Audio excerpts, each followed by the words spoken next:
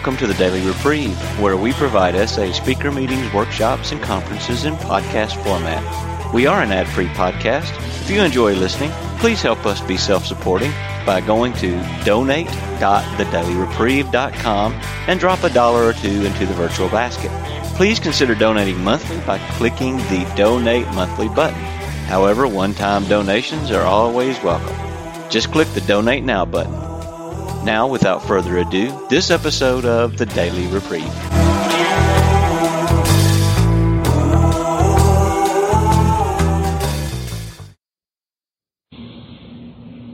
Thank you very much. It's beautiful to be with you. Thanks to Martha and Joan and all of you people in Nashville for creating this beautiful environment for us. Okay, Muscles, thank you too.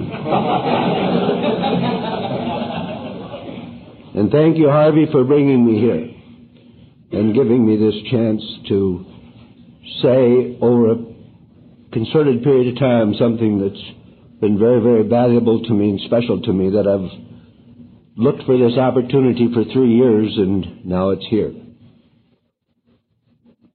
I'm Jess Lair, a grateful sexaholic. I did not lust yesterday. I have been lust-free for a goodly number of days. These days add up to 3,886 lust-free days. For that freedom from lust, I am never sufficiently grateful. Because of 17 years of 12-step life before I got to SA, my years in SA have been focused primarily on the 12th step.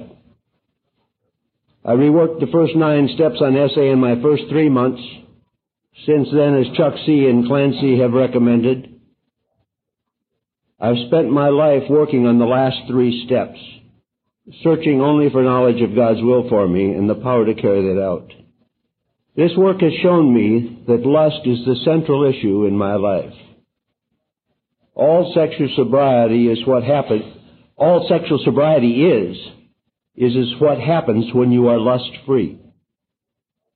You can get sexual sobriety and still be lusting, but it isn't worth much. The most extreme example was the guy who long ago in our group, with a very generous IQ, he convinced himself that not masturbating meant he was sexually sober. So he would masturbate to the point of ejaculation and stop so that he could be sexually sober. That was his technical sexual sobriety, and it's the most extreme example of technical sexual sobriety I've ever found. But he kept slipping for some reason.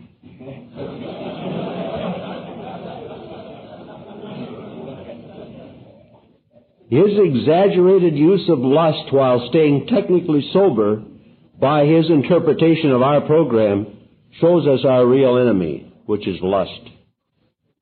If you play with any lust, it is playing with the tiger, and that tiger will get you. If you stay lust-free and stop lusting instantly when it comes, you can't act out, and sexual sobriety is inevitable for you. Lust is very pervasive in today's world, but I believe lust has no power. It is our ego that has the power. It is the ego that has always been the enemy. Since caveman times, each of us have been equal in that we are born separate and alone. And our life has been spent on a spiritual quest to demolish the ego. What ego uses to destroy us is the problem. And what ego has used to destroy us through time has varied from time to time, and currently today, ego is using lust.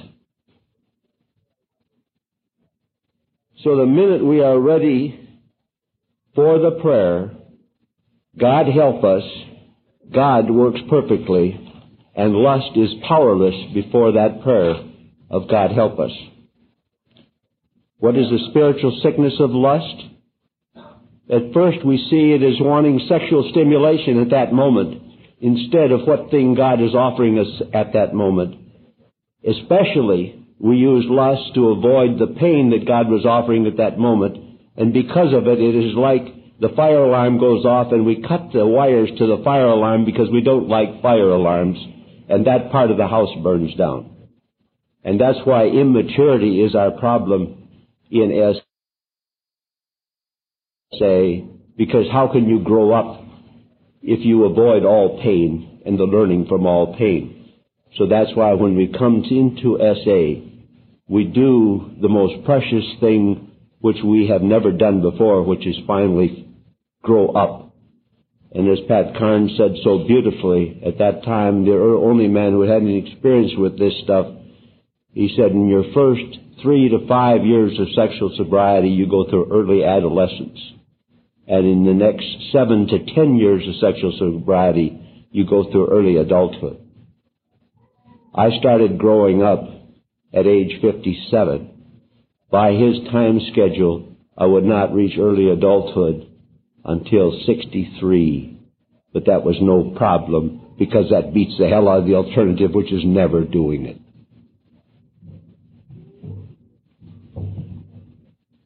So the spiritual sickness of lust is wanting sexual stimulation at that moment instead of what God is offering us.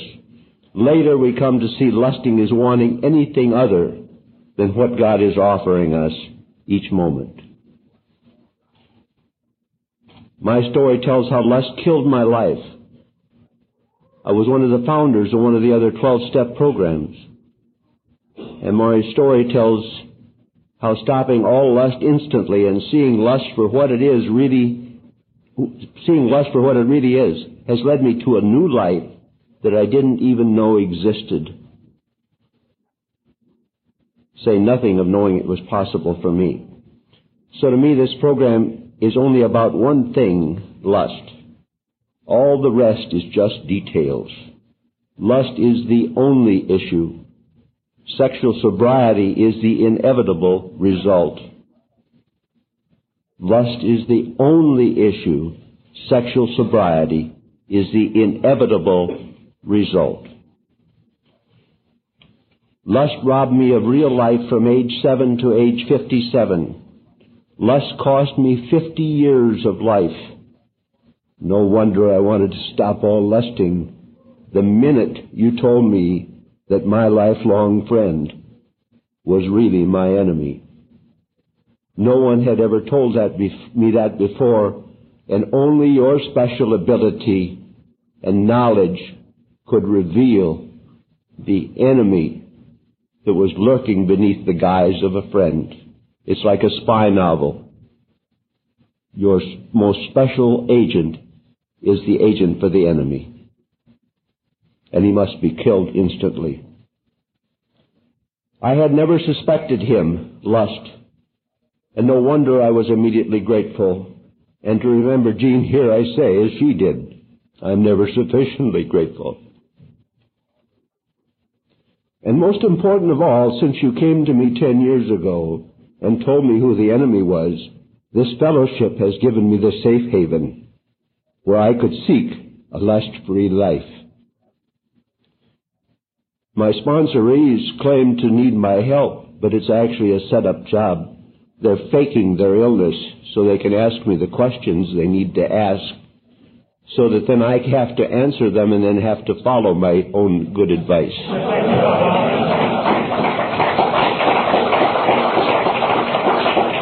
I just wanted them to know that I know their trick.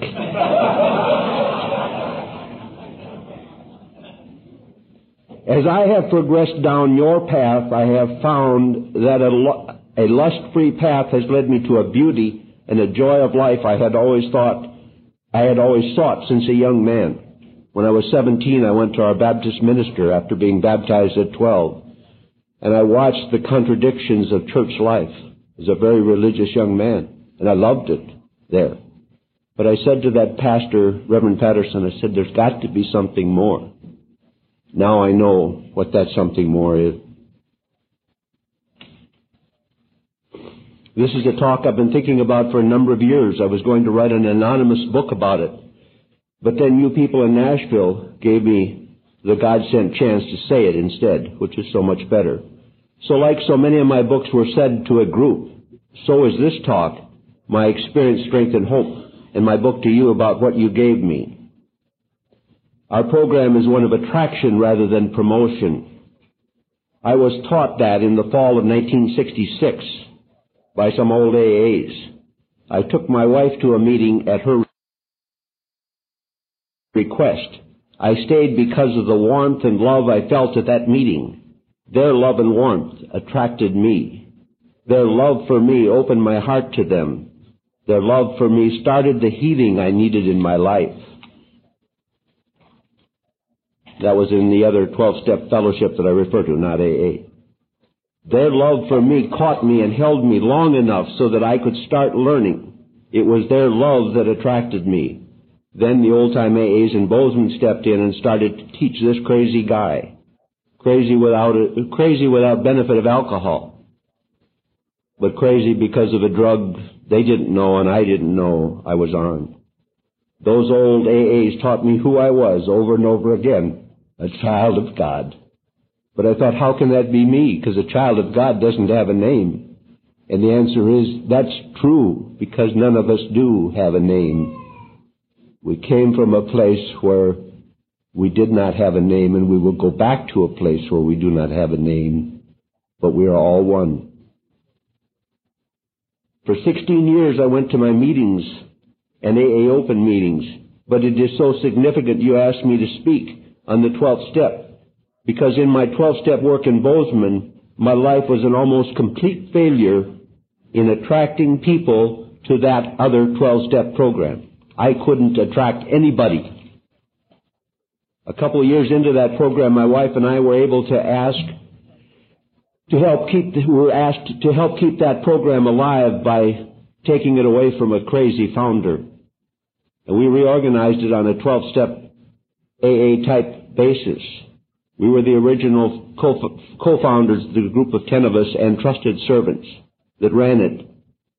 The earlier guy had run it as his private kingdom. We helped write the book, and our stories were the first ones in the book. I tell you these things not to brag, but so you can see the horror I went through as the years went by. Through my 7 books, I carried the message of that program to hundreds and hundreds of people who wrote to that central office seeking help. One woman said, how does it make you feel that almost all our mail comes from your books? And I just shook my head. I didn't understand. But one thing increasingly horrified me. I couldn't carry the message in my own town through my own life. My words in my books were beautiful and powerful. My life wasn't beautiful and powerful. The people who read my books were attracted to the program in droves, but the people who read the big book of my life didn't want it. I watched people my books had attracted start meetings that grew astronomically. Yet when my wife dropped out of the flourishing Bozeman group, the membership dropped way down, and it just barely stayed alive for the next 5 years when I was in that program. So I had 5 years of failure in my life at 12-stepping in another program. That was one thing that was making me ready. The other thing was a volcano of sexual addiction that blew up in my face in 1969 and 1970. I had been a popular college professor working closely with women students for 7 years, with honor, without any lust. But in 1969 and 1970, my addiction blew up in my face. God to help me each morning and slip again. I would ask God to help me. I would wake up in the middle of the night with fire in my belly, wondering why I couldn't stop, and seeing that my whole life was on the line each day. I resigned my professorship because my addiction was destroying my love for teaching and my fear of the consequences. I immediately got into affairs and violated as I slipped down that toboggan slide into hell, violated every canon and every honor and everything about me.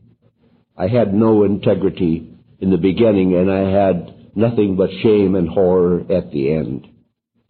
Then in July of 1976, in a Westwood, California bookstore, where I had gone to spend 3 days with a woman I'd been having the affair with, one of them, and I saw all of a sudden that I loved my wife more than anyone in the world, and she was the person I most wanted to be with. And if that was so, why didn't I act like it? And why, in the face of difficulties with her when we had things to work out, did I go like a dog with my tail between my legs and crawl away from her in fear? And I saw that I had to break off this 3-day thing, this affair with this woman, a day early, and go back home and try to learn how to be a man and how to be responsible. That was in late July of 76.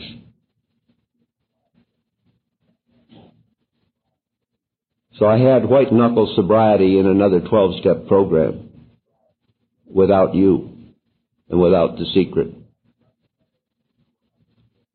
Jackie thought I was trying to torture her to death. She had recovery in another 12-step program and a new way of life. I knew there was something wrong in my marriage and with women, but I didn't know what it was. I had stopped the acting out. There was an occasional masturbation or occasional use of porno from the satellite dish, but that was a once-a-month kind of a thing, the kind of thing that none of you would have any respect for.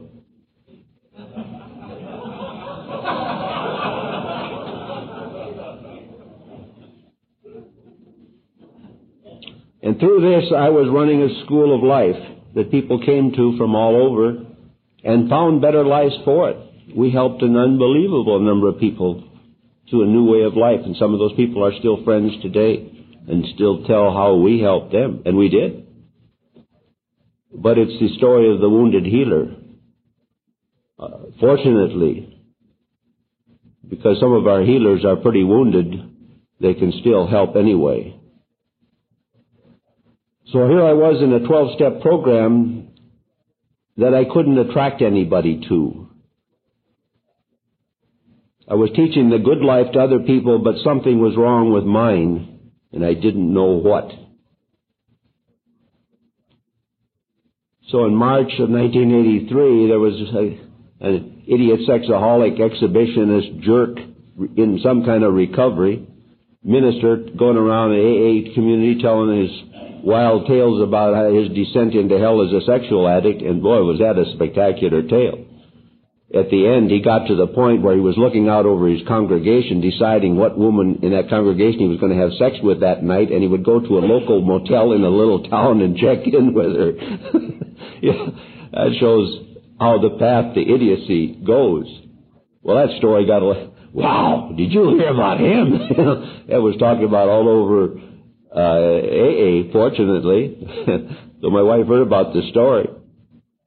And finally, because I wasn't acting out, I would just walk into a restaurant and make damn sure that that waitress knew who I was and what I was. And I thought it was kidding and joking. I was coming on to every woman I saw. I'd lie beside my wife in bed at night, fantasizing sex with another woman. There were 2 women in our bed. How low can you go? There's nothing lower than that. People think, well, a criminal sex rapist, he's lower than that. The hell he is. You don't go lower than low.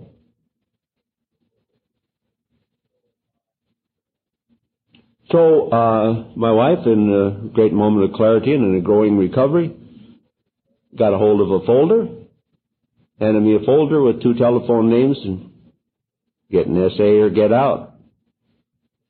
34 years of marriage. 7 years after I had quit my acting out. That was my reward for being a good guy. What are you guys laughing at? This is serious. I was being the best guy I could. And my wife would call me a jerk. And I would use it as a tranquilizer, some sexual deal, about these women that loved me. Now, one of them did try to blackmail me, but, it was really, she really loved me. I mean, she wanted to, she just had these little problems like wanting to blackmail me and some things, It was true love. So my wife hands me this folder and says, S.A. or get out. I called Kent on the phone, who, by the way, came. He was the other guy that was in the program at that time. There were others at that time from the first Dear Abby letter. And he said, Jess, it's lust. It's what's in your head that is killing you.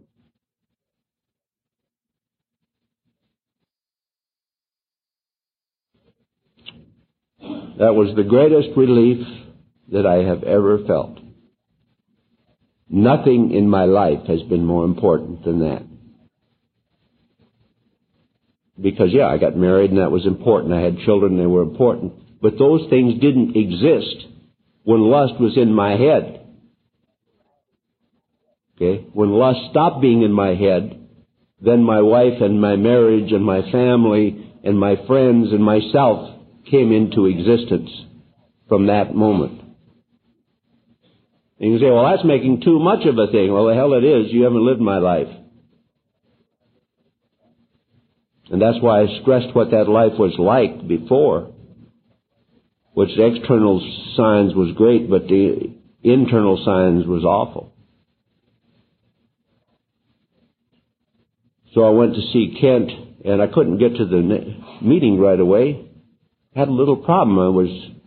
I was in the process of saying a book to a group of people at a seminar I'd set up in Phoenix. It was a funny title to the book. It was How to Have a Perfect Marriage with Your Present Mate. And those meetings delayed my coming because they were on Wednesday night and the SA meeting was Wednesday night, so I couldn't come to the SA meeting right away. But I didn't need to because I was lust-free from that telephone call until today. When I got to the meetings, I found to my horror that by the time I got there, one of my sons was coming into treatment in Oklahoma City, and I was going to have to leave Phoenix in 30 days. So I had 30 days of meeting life, but fortunately I had been around a while and knew something about the program. So I immediately did my first step to the meeting and told about all of the sexual things I had done which bothered me. I did my fourth and fifth step with my sponsor. I got a sponsor right away there from that group and did my fourth and fifth step and worked all of the steps, worked the first 9 steps over in terms of my sexual addiction.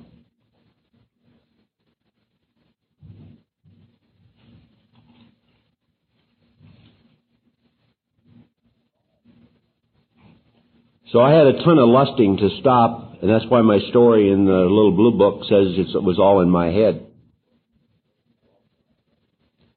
So like Mike C. from Chicago, I've got to apologize for my poor acting out story. It's so feeble compared to the wonderful acting out stories you guys have. And when a person with a real story like a violent rapist or a child molester or somebody like that, they feel horror at their story, tells their story, I must pale and cringe. Those details that give us so much concern at the beginning are to me so totally inconsequential. Because lust is the issue, not those details. When you're lost, you're lost. But I had some advantages. I knew the program was all God, like my old sponsor said. He said, I came into Alcoholics Anonymous, and he's a Catholic who'd been beaten around the ears terribly by his religion. Religion was terribly at fault, and it was the problem, of course. So he was on Skid Row. So when he came into AA, crawled on his hands and knees up that second floor AA meeting room. He didn't take the God part. He got the 2-step deal, 1 and 12. Well, how in the hell can you do 1 and 12 without any God in there? But anyway, he thought he didn't have any God part. So after 5 years, he says, hey, I want long-term sobriety. How do you get it? He says to his sponsors. And the old 12 apostles, as he called them, sat him down at the bargaining table and told him, hey, Vince, you want this long-term sobriety. You got to get the God part of this program. So he says, I started working on the God part. You know, he says, I found out that there ain't nothing else. There ain't no other part.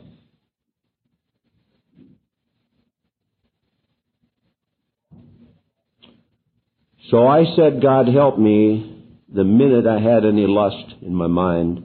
I took every measure I could to avoid lust, stayed out of malls, stayed away from the television. Be walking down the street and see a woman come towards me. I'd walk over the other side of the street if I had to avoid lust. The people in my meetings in those days thought, what the hell are you doing? You're giving up the best part of life, they said to me. I thought, well, maybe I am. And I'm a maniac. No problem. Sometimes it serves me to a good advantage, and that was one, I'll tell you, where it really served me. Now, if a prayer, God help me, wouldn't get rid of lust, because sometimes them lust tapes, it'd be like I'd just be driving along and all of a sudden, bang, my ego had slipped a videotape in the car of the most intense sex possible, and I'm watching it play. Where'd that come from? Well, my ego knows where the lust tapes are, and they pops them on there for amusement. So I say, God help me. And the videotape doesn't shut off. It's still going there. So then I go into the heavyweight stuff. For me, it's the Our Father, a long prayer. Our Father. And I'm saying that prayer, and the videotape is still playing. It won't shut off. But it's no problem, I found, because I found two things. Number one, when I'm praying, lust can't get really a hold of me because lust needs my undivided attention. And I will never give lust my undivided attention. That damn videotape can play and play. And then I found another secret, and that is I could always pray longer than my luster would last. So always at the end of one of those Our Fathers would be a time when the tape was gone. Now it might come back on 5 minutes later. No sweat. Here we go again, boys. God help me, God help me, God help me. Our Father. So, now there have been times when that tape will be on, and I'm just a little lethargic about snapping into the God help me, a second or two. I hear these people with these 10-second lust rules. I say, hell, you can do enough lusting in 10 seconds to slip. Good. And even 3 seconds, that ain't fast enough for me. I need the second thought. The first thought's on God, because I'm an insane sexaholic, and God knew what He was doing when He made me that way. But the second thought, that's on me, buddy, and I don't want it. So sometimes I'm in my third or fourth thought before I'm aware that where I'm at, bang, God help me. Sometimes I've said that God help me prayer so many times that a lot of times now I'll see something, an occasion of lust, and start lusting, and I'll hear myself, I've already been saying God help me 2-3 times before I'm aware. So there's the lust, the God help me, before I'm aware of the whole sequence. It just built into me like patch pockets in a suit.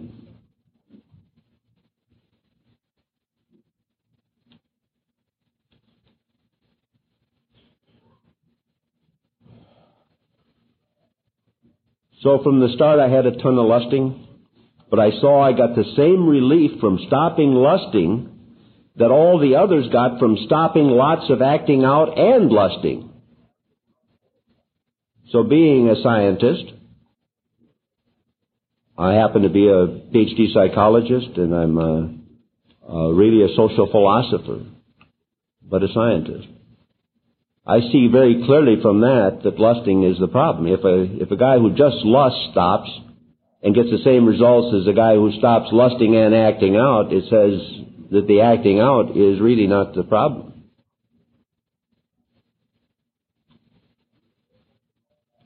I knew the program was all God and believed it totally, so I just knew I had to stop. I only had 30 days before leaving. I did my steps. I mentioned that to you.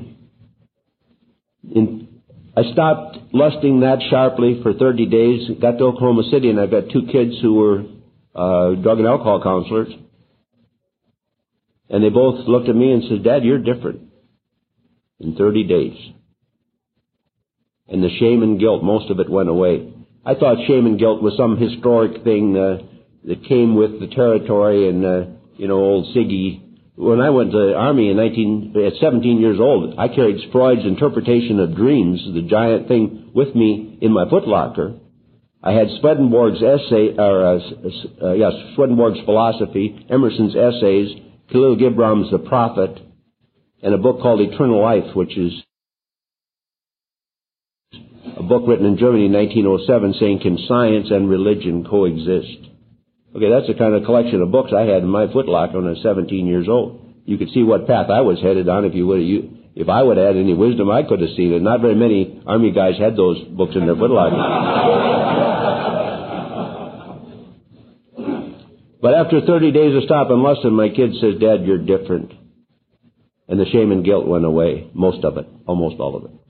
Because I thought shame and guilt came from some things that I'd done in the past. But no, it was when you do those shitty kind of things I'm doing on a daily basis, if you don't feel ashamed and guilty, there is something seriously wrong with you. So the people who say, well, I got my guilt, yeah, quit doing what you feel guilty about. So I gave a talk when I first came to Oklahoma City with about 30 days of sobriety, and my little friend Sylvia came trotting in, and she heard my talk, and then she says, well, I'm a sexaholic, so I got to act out one last time and then come in. She doesn't tell that herself, but I do. I'm not perfect yet. So we had a meeting. And then I went to Provo to talk to overeaters and say, hey, I don't know anything about overeating because of my books, you see. But I'll tell you about sexual addiction. I talked to them, and a whole bunch of women signed up, and we had a group in Salt Lake City. And then I went to Minneapolis to make a talk, and the group started up there, the one that Jim was talking about. And I went to Bozeman for my School of Life, and a guy was there from Edmonton, and so he started a group in Edmonton, and the Bozeman group started. And went to Seattle and gave a talk to some alcoholics there, our family did, and talked to the sexaholics in the evening, and there'd been a group there, died out, and it started up again, and just wherever I went, a group popped up.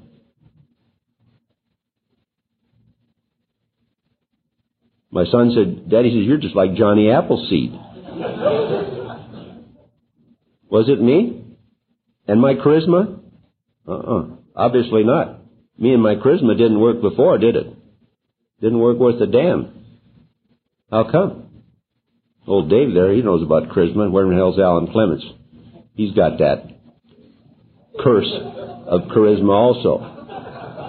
Alan Clements walks into a room and all the women fall flat. They used to do that when Dave walked into the room, but he got a little longer in the tooth like me. Not as bad as me, but I mean, he got a little older, so. Because that's a problem with charisma. It tends to droop the older you get. No, charisma, it wasn't the secret. What the hell was a secret? It's simple. To me, it's very simple. It was a lust-free spirit.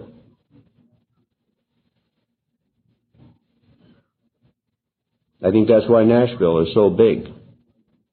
Because you had 2 lust-free spirits here.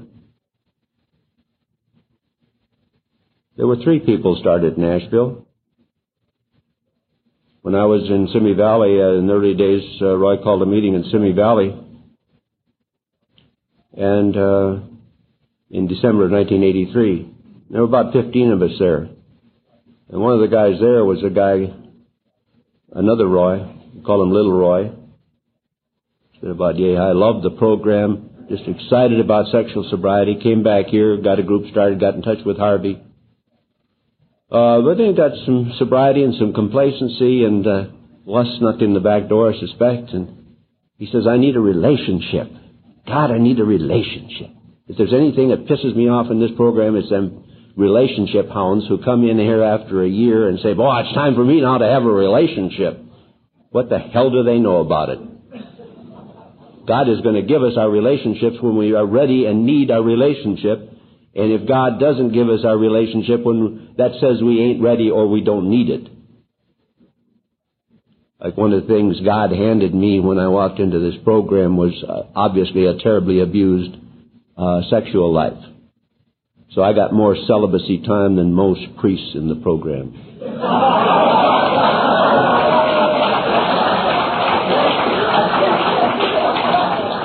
I got more celibacy time than all but one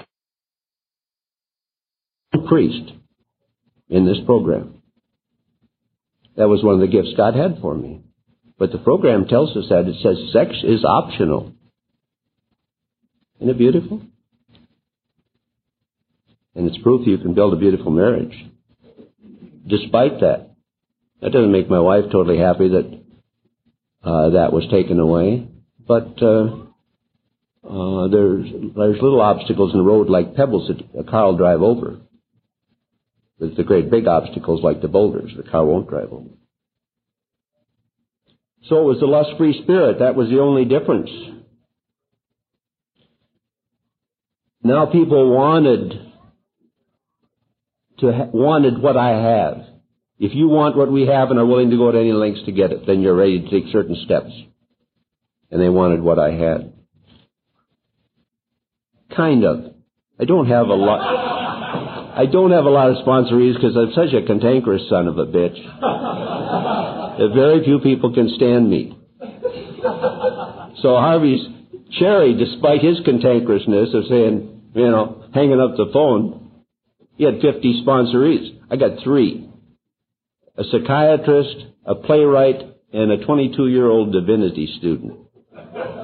They're the only 3 who can stand me on a regular basis.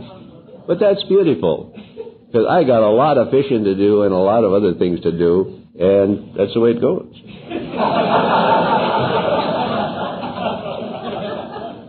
And I come at people pretty hard sometimes, and the only ones that last are the ones that learn to not take me too seriously and come roaring back. The waitress at our table last night was that, while that character is ordering his chocolate chip pie, she comes and brings me going to bring me my apple pie, and I'd asked her for chocolate stuff, and she named chocolate stuff, and then she slacked off, and I'll take the apple pie, and she hadn't mentioned the chocolate chip pie. Mention that. I need that instead of the apple pie. Okay. She said, well, I'll just set this one down. I said, give it to my older friend over there, pointing to Jim. And so she puts it on my plate and walks away. Oh, I love that woman like that. Strong. And that's the only way you're going to be able to live with me, buddy. I tell you, you're going to have some fire. And that sucker there, that little guy, he got a hell of a lot more fire than you might think he's got. But all this time I couldn't figure out why others would play with lust and weren't willing to stop like I was. But I had all these things I've told you about. Lust nearly cost my marriage. Lust smashed every value I had. Lust made a mockery of my life. Lust robbed me of my integrity. Lust made it impossible to really practice my other program. And lust made it impossible to attract others to that program. So I had so many reasons for giving up lust that others didn't have. That's why I said I was grateful sexaholic in the first meetings I came to. I was grateful for it because that's what it took for me to break out of my prison and to smash a hole in my monstrous ego. But I think I remember one time I was at an open AA conference and I said I was the supreme egotist in the place. I practically had to fight everybody in the place for the title. Because there's a chance that there might be another ego or two lying around here that's of some consequence.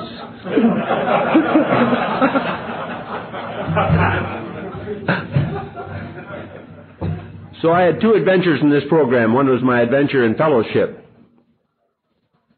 where I have reached out to others in every way I could. It was hard to reach out with the phone or letter, but as AA says, I acted my way to right thinking. because an isolated sexaholic will reach out only when there's some importance for him. Isolated sexaholics have no problems going to the porno shop. They have no troubles being seen going into the porno shop. But they're too dainty to be able to pick up the phone and call their sponsor. I'm too isolated, I can't ask that of me. They can lie and cheat and steal to support their addiction, but call somebody? Oh, you don't know me. I'm a poor baby.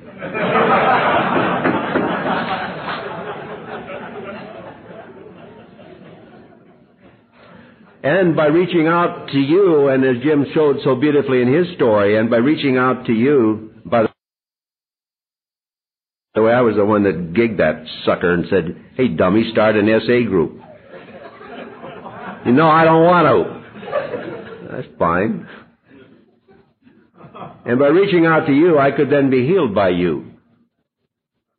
My second adventure was with lust. It has carried me home. My wife has started teaching me, well, she's always been teaching me, but on this program she started teaching me by reading me spiritual books and their definitions of what lust was.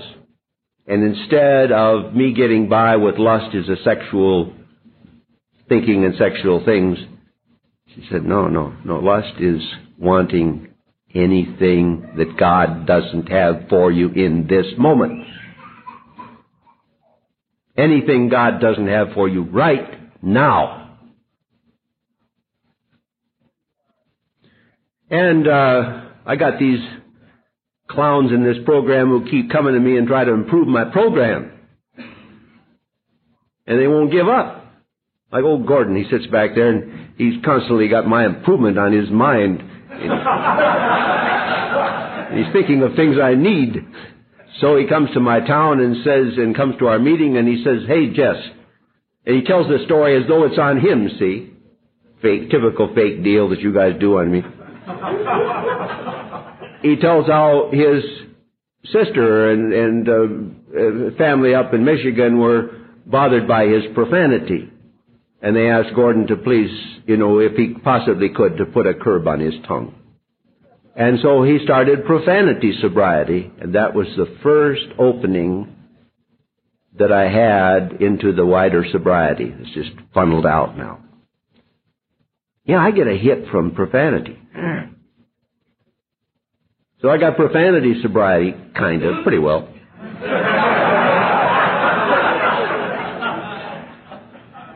And then I got traffic sobriety because I got a hit from speeding.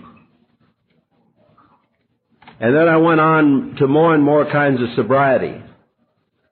To finally I ended up with a much more advanced kind of traffic sobriety, which is compassionate driving, where I give the right of way to anyone who needs it or wants it, and I do so in such a way that they don't know that I did it to them. So I'm watching far enough ahead. I'm watching far enough ahead because it's very self-serving to serve others and to get attention for it. So I'm looking for that person that needs the right of way up ahead and then just kind of backing off. Or somebody pulls out in front of me too quickly, I'll just kind of slow up so they don't need to be, feel me back there behind them. And that helps. Because what life's about is these, you're my brothers and sisters. And I love you. And if I love you, I need to be compassionate to you instead of trying to beat you to the parking spot.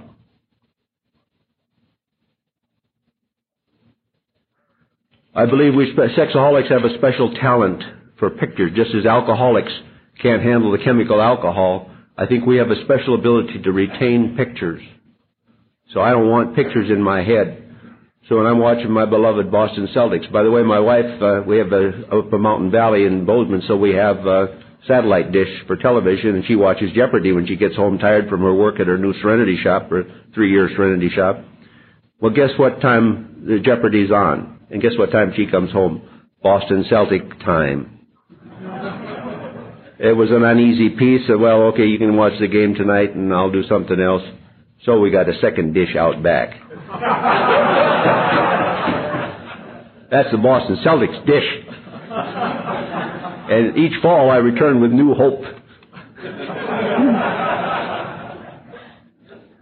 But when the Coors Beers commercial comes on in the Boston Celtics game, I just hit the mute and turn away. And my wife sees that and says, "What the hell's wrong with you? You ain't got no damn freedom in the world. You're going to run and act out because you see some gals playing on the beach with some guys," and she doesn't understand. And I'm not trying to teach her about what sexaholism is. Nobody can understand this but a sexaholic. So I say, no, I just don't want those pictures. I got all the pictures I'll ever want. I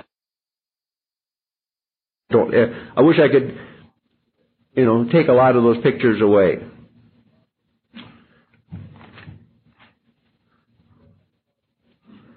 So I think lust is the common denominator. I think that's the heart of SA.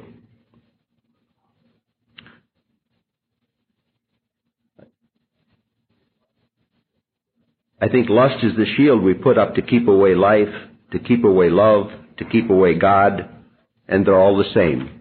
Life, love, and God. Sexual sobriety isn't the issue. Lust is the issue.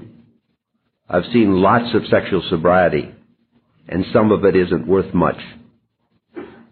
And who are the long-term people who's in sexual sobriety who slip? They're the ones who are lusting, sometimes in its subtlest forms of romantic and other kinds of stuff.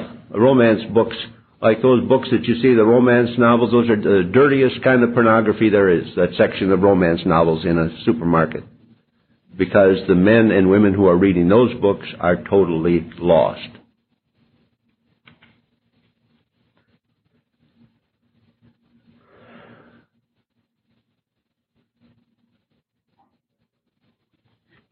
But I've never seen freedom from lust that wasn't staggeringly beautiful and had planted those people's feet firmly on sobriety pathway. So lust-free seems to me to be the total answer to sobriety. Those who don't lust stay sober. Those who lust don't stay sober. I'll repeat that, those who don't lust stay sober. Those who lust don't stay sober. It's like occasions of lust are in our society constantly. It's like matches dropping on a pavement. Well, right here, I could take and light a farmer match and drop it here. We'll never have a fire, right? Okay, so say I'm lusting. That's like throwing little kindling wood, little piece of paper down there, pouring a little gasoline in there, doing a bunch of other stuff. No problem with pouring gasoline on kindling and wood and paper, is there? No fire. But then guess what happens when we have an occasional lust and that match drops on that pile of lust? Whew. What lust is going halfway down the toboggan slide and trying to stop. What lust is like the guy who masturbated to the point of ejaculation and stopped. So all wanting things that God isn't offering us in this moment is lust and will kill you. Now, you can turn that around and make it into paradise.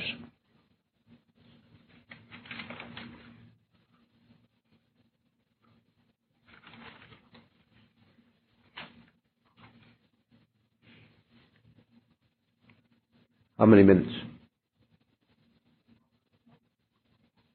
12 minutes? Oh, okay.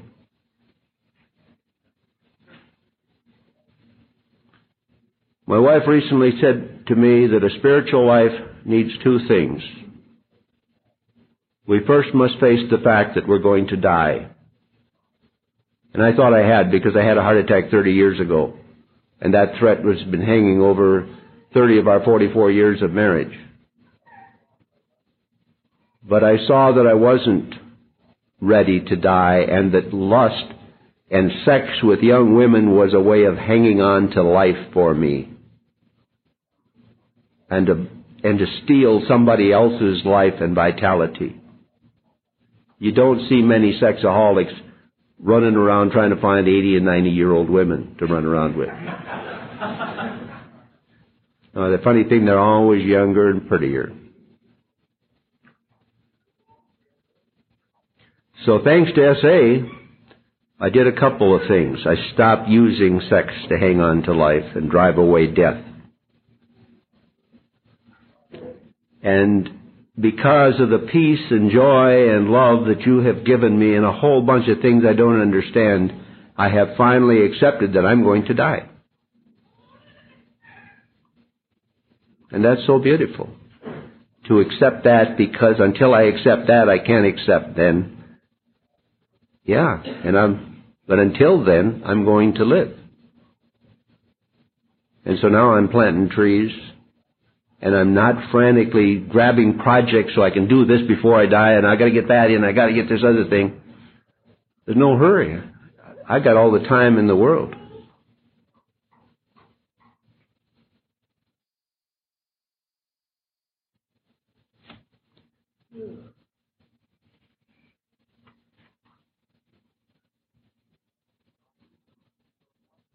Now, freedom from lust of all kinds has led me to the same place that the deepest kinds of spirituality I'm studying lead to. The moment-by-moment awareness and appreciation of what God is offering me at this moment, that's life at its highest. There isn't anything greater than that. Now, you're all used to it. You've all experienced it regularly. You just didn't understand quite how radical it was, and you experience it, each of you, in your meetings. When you're in that meeting, there isn't hardly a wandering thought in that meeting, except in the worst, in the newest people, the worst off the people. But most of us walk in those meetings and we listen like Vince did at his meetings. He sat there in those meetings, just stared at the man, as though his life depended on it. And it did. He said to me one time, Jess, a meeting is worth a book. He would reflect and chew over those meetings until the next one, all day long, the lessons of those meetings.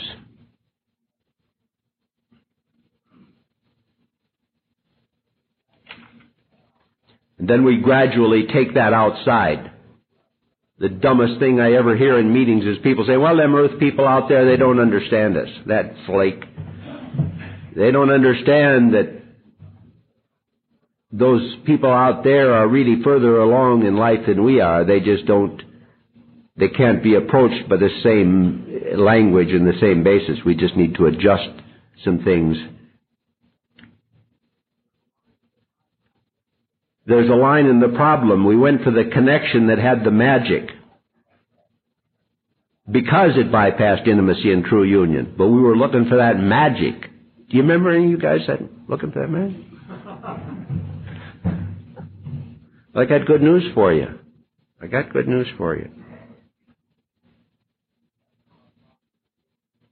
By now I've found the real connection and the real magic.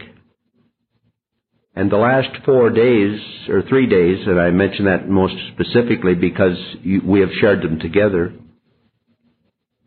I've been experiencing that magic. As I have been moving among you these 3 days, I've had the watchful eye of the hawk for those of you who are carrying God's gifts for me. As we caught each other's eye, almost all the time I was able to receive the gift you had for me. It could have been a loving glance. It could have been an appreciative smile, a recognition of another of God's children.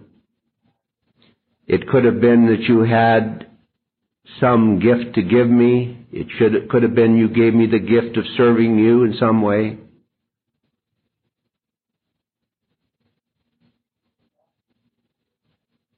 So that is the real magic, not the false. It is the real gold, not the fool's gold that you and I spend our lifetimes chasing. As one great spiritual man said, the world is its own magic. And it's there, it's as close as, in a side by side is the ego, and a razor's edge away from it is that whole total life there to be discovered. And the way I found it was because of pursuing a lust-free life with your help in your company. I came to this new land on my own and found all of a sudden I was there at this place that I had asked Reverend Patterson about at age 17, 50 years ago. There must be something more. And there is something more, and I found it, and I know where it is, and it is right here with you. But when I go home, it is right there in my home with my wife and with my children who respect me and love me. Very few husbands have heard the kind of things that I've heard in this late process of making amends that I've done. When I came in this program, I didn't make a single damn verbal amends. Yeah, they're a bunch of crap. I was, in the first 17 years, I was sick to my guts of what I'd seen about verbal amends. To me, the amends to make are living amends. If you're different, show me. And I've been showing my wife that I love her, and so when she asks for something, I jump and do it. And a while back, a couple of years ago, she said, Jess, I need an extra shelf in the top of my closet. But she said, for heaven's sakes, please don't jump up and do it right now.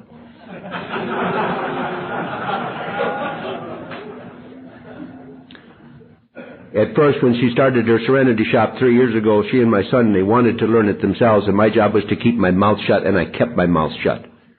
And boy, I tell you, if you are sitting there and watching a wreck coming, and you know it, and you can keep your damn mouth shut, I tell you, buddy, I want to shake your hand, because that is the hardest damn thing there is to do. So I kept my mouth shut.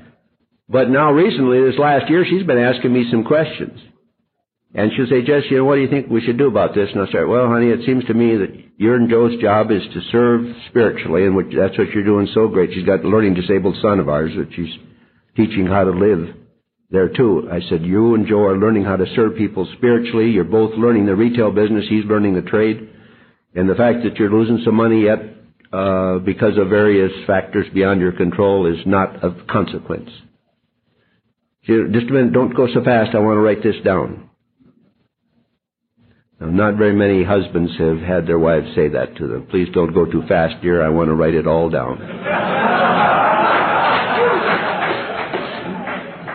Especially wives of sexaholics.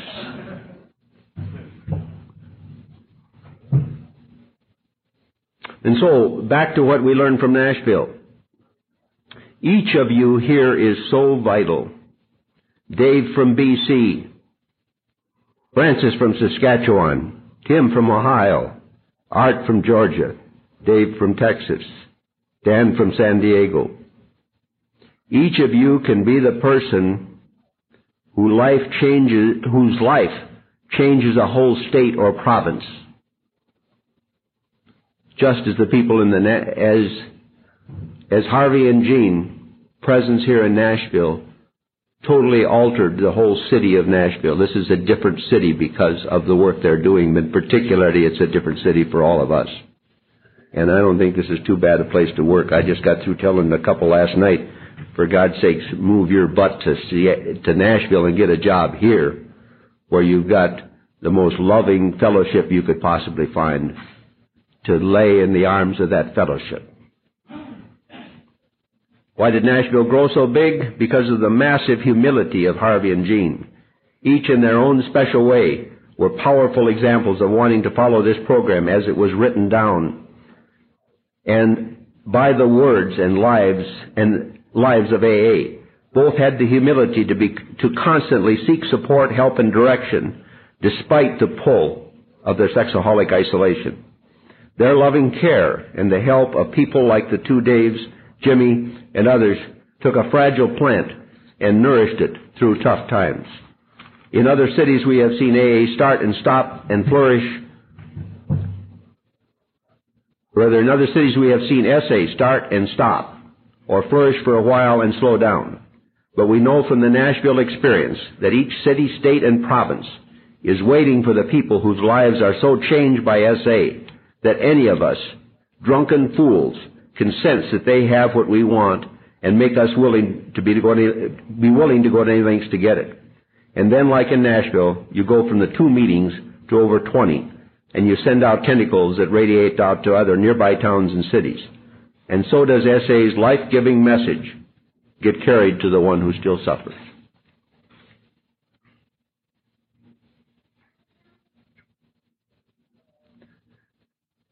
So this is what I have been doing as I have been walking among you here, is living this new life that you gave me. I've been receiving all your gifts. And now there's a new bunch of golden threads between me and each of you that will last forevermore. Thank you very much. I love you all.